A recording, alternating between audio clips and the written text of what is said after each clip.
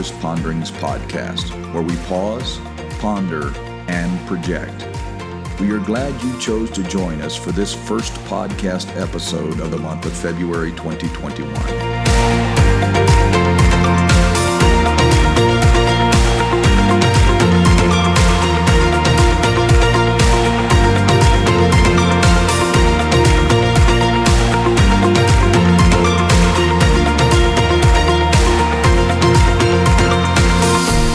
This week, Jim gives us pointers on prayer and shares one of his personal prayer methods with us. So without any delay, I pass this podcast over to our host, Jim Poitras. Hello, everybody.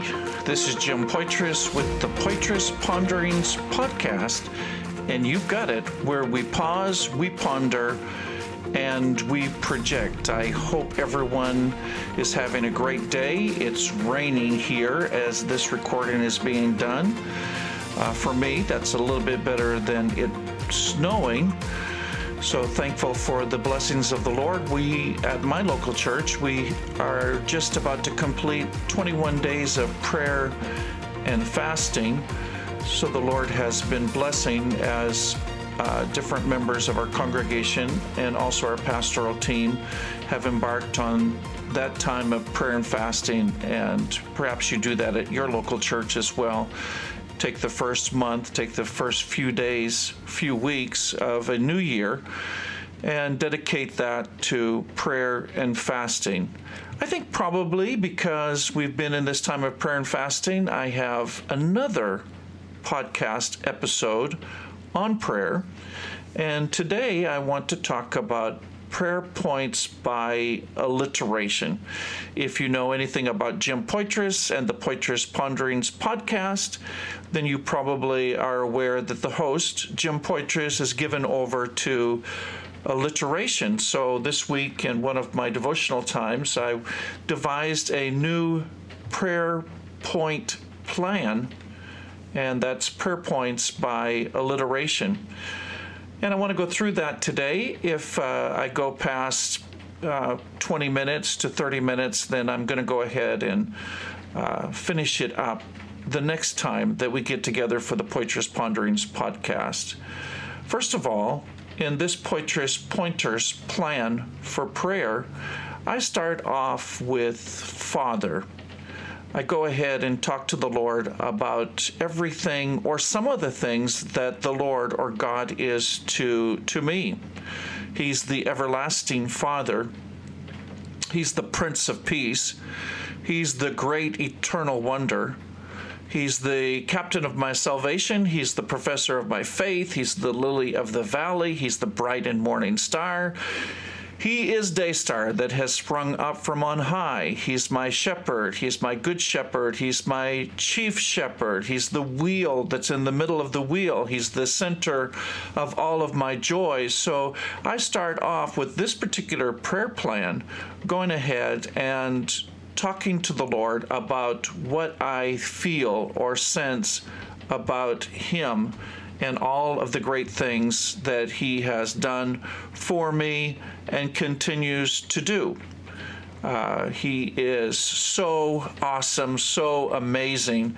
So I start off my prayer plan by talking to the Father about the attributes that come to mind about the great things that He is to me and that He has done for me.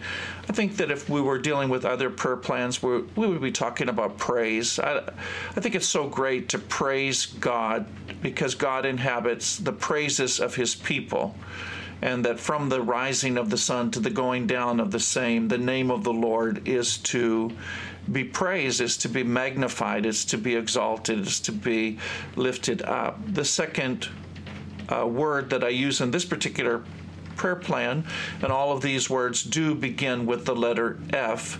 And the second word is faith. Every one of us is given a measure of faith. We all have faith. And I ask the Lord to go ahead and increase my faith. I want to be able to call those things that are not as if they already are, because I know that we do not walk by sight, but we should be walking by faith. And faith in the 21st century in the month of January is still the substance of things hoped for. It is the evidence of things that are not seen. And without faith, it is impossible to please God.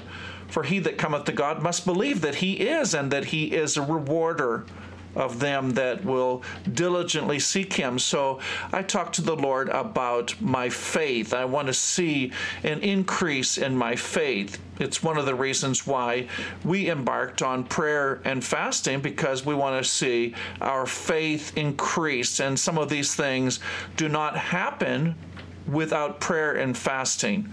So our faith is increased. The third thing that I pray for is my family, and it doesn't necessarily have to be in this particular order, my friends, but I pray for my family. I pray for my wife. I pray for my daughters. I pray for my son-in-law. I pray for my nieces and nephews. I pray for those in my family who are not serving the Lord currently. I call those potentials because they have been taught the truth. They've been to Sunday school. They've heard preaching before. They've heard apostolic singing. They've seen apostolic worship. And there's a great potential of them coming back. So I go ahead and pray over my family one by one and ask the Lord to bless them. I pray over their work. I pray over the situations in their lives. Number 4, I pray over my friends, and specifically those that I mentor.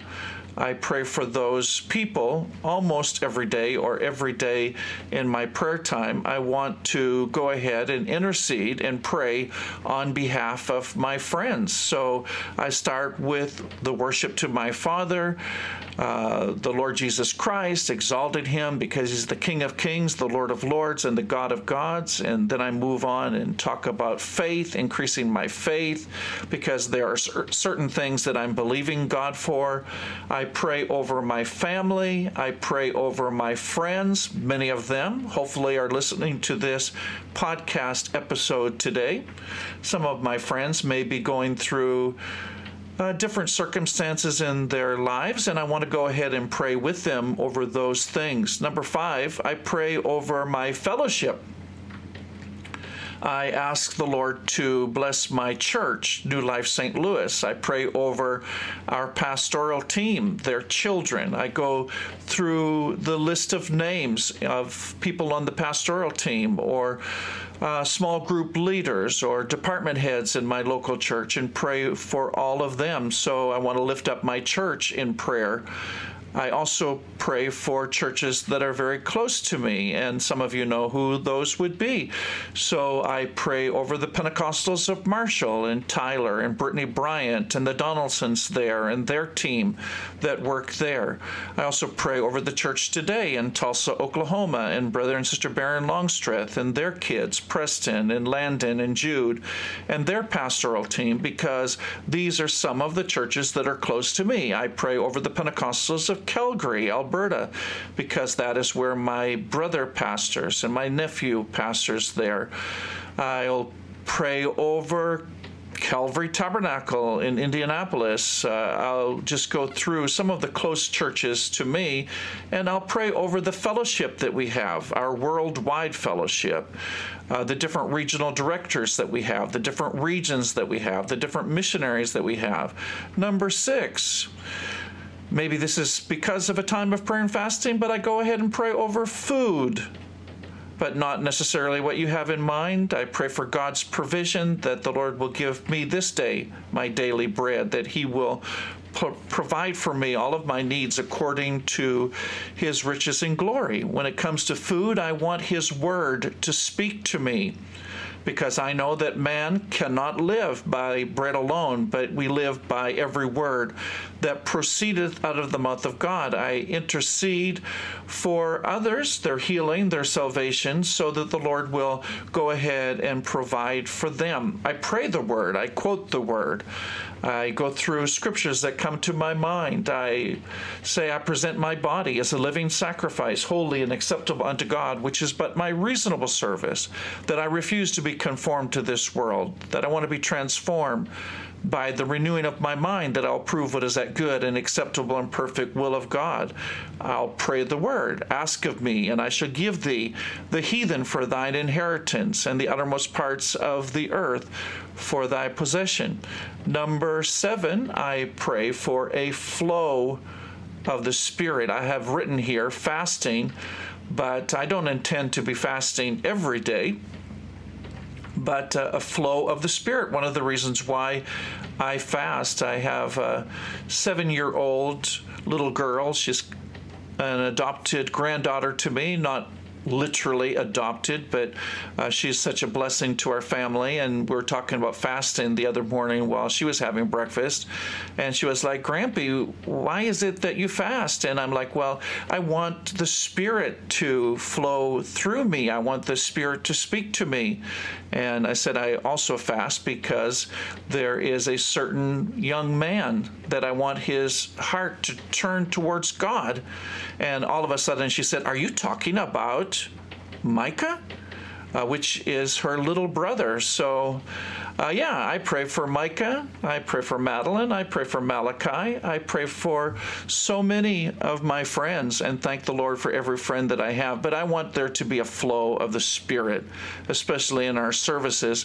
I go to church at my church every Sunday morning, unless I'm preaching out somewhere else. And I go expecting, I go knowing that the Lord is going to move in our services. It always happens.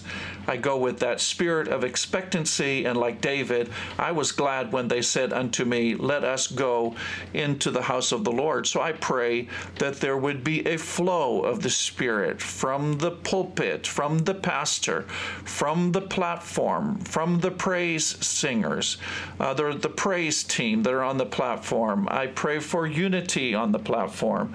I pray that there will be an anointing in the pulpit, on the pastor, on the platform, but I also pray that the anointing will flow to the people in the pew. So you see a whole alliteration of some P words when it comes to the flow of the Spirit. Number 8, I pray for fruit. I want there to be a fruit in my life of what God is doing. I pray for the fruit of the Spirit: love and joy and peace and long-suffering and temperance and mercy and faith, and on and on. I pray for the gifts of the Spirit to be manifested in my life. I want to be used of the Lord in the gifts of the Spirit. They're the power tools of the apostolic church and movement. So I pray that the gifts of the Spirit would be exercised in my life, in my ministry, that the Lord would enable me to speak a word of prophecy to someone, a word of encouragement, to lift someone up through the gifts of the Spirit. Number 9, I go up ahead and pray over the future events that are coming up. I think that every event in my life should be seasoned with a session of prayer. And number 10, I want to end up here, although there could be many more. I go ahead and I fight. And I recognize that the battle does not belong to me, it belongs to the Lord, and that we are going to win the victory. But I literally ask the Lord to place upon me the whole armor of God. I want to make sure that there's that helmet of salvation, that there's that breastplate of righteousness, that my loins are girded about with truth, that my feet are shod with the preparation of the gospel of peace, that I take the sword of the Spirit and the shield of faith, and having done all, I'll stand, and that I'll fight against the fiery darts of the enemy of my soul, and I'll know that the Lord is the one that's victorious, that He fights the battle for me and with me, and that He will be victorious. So I begin with praise to my Father. I move on to faith. I pray over my family. I pray over my friends. I pray over my fellowship, those that I fellowship with. I pray over food, spiritual and physical food, provision from the Lord. I pray over the flow of the Spirit in my life.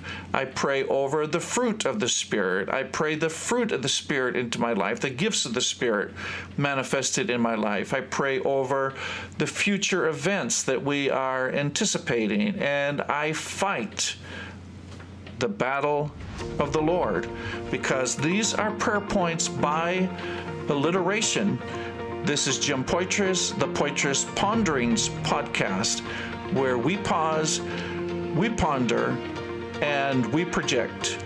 Here's your assignment. Write down a few of those words by alliteration: father, faith, family, friends, fellowship, food, flow, fruit, future, fight. And do me a big favor, go ahead and pray through those points. And when it comes to your friends, make sure you include the names Jim and Linda Poitras on the Poitras Ponderings podcast.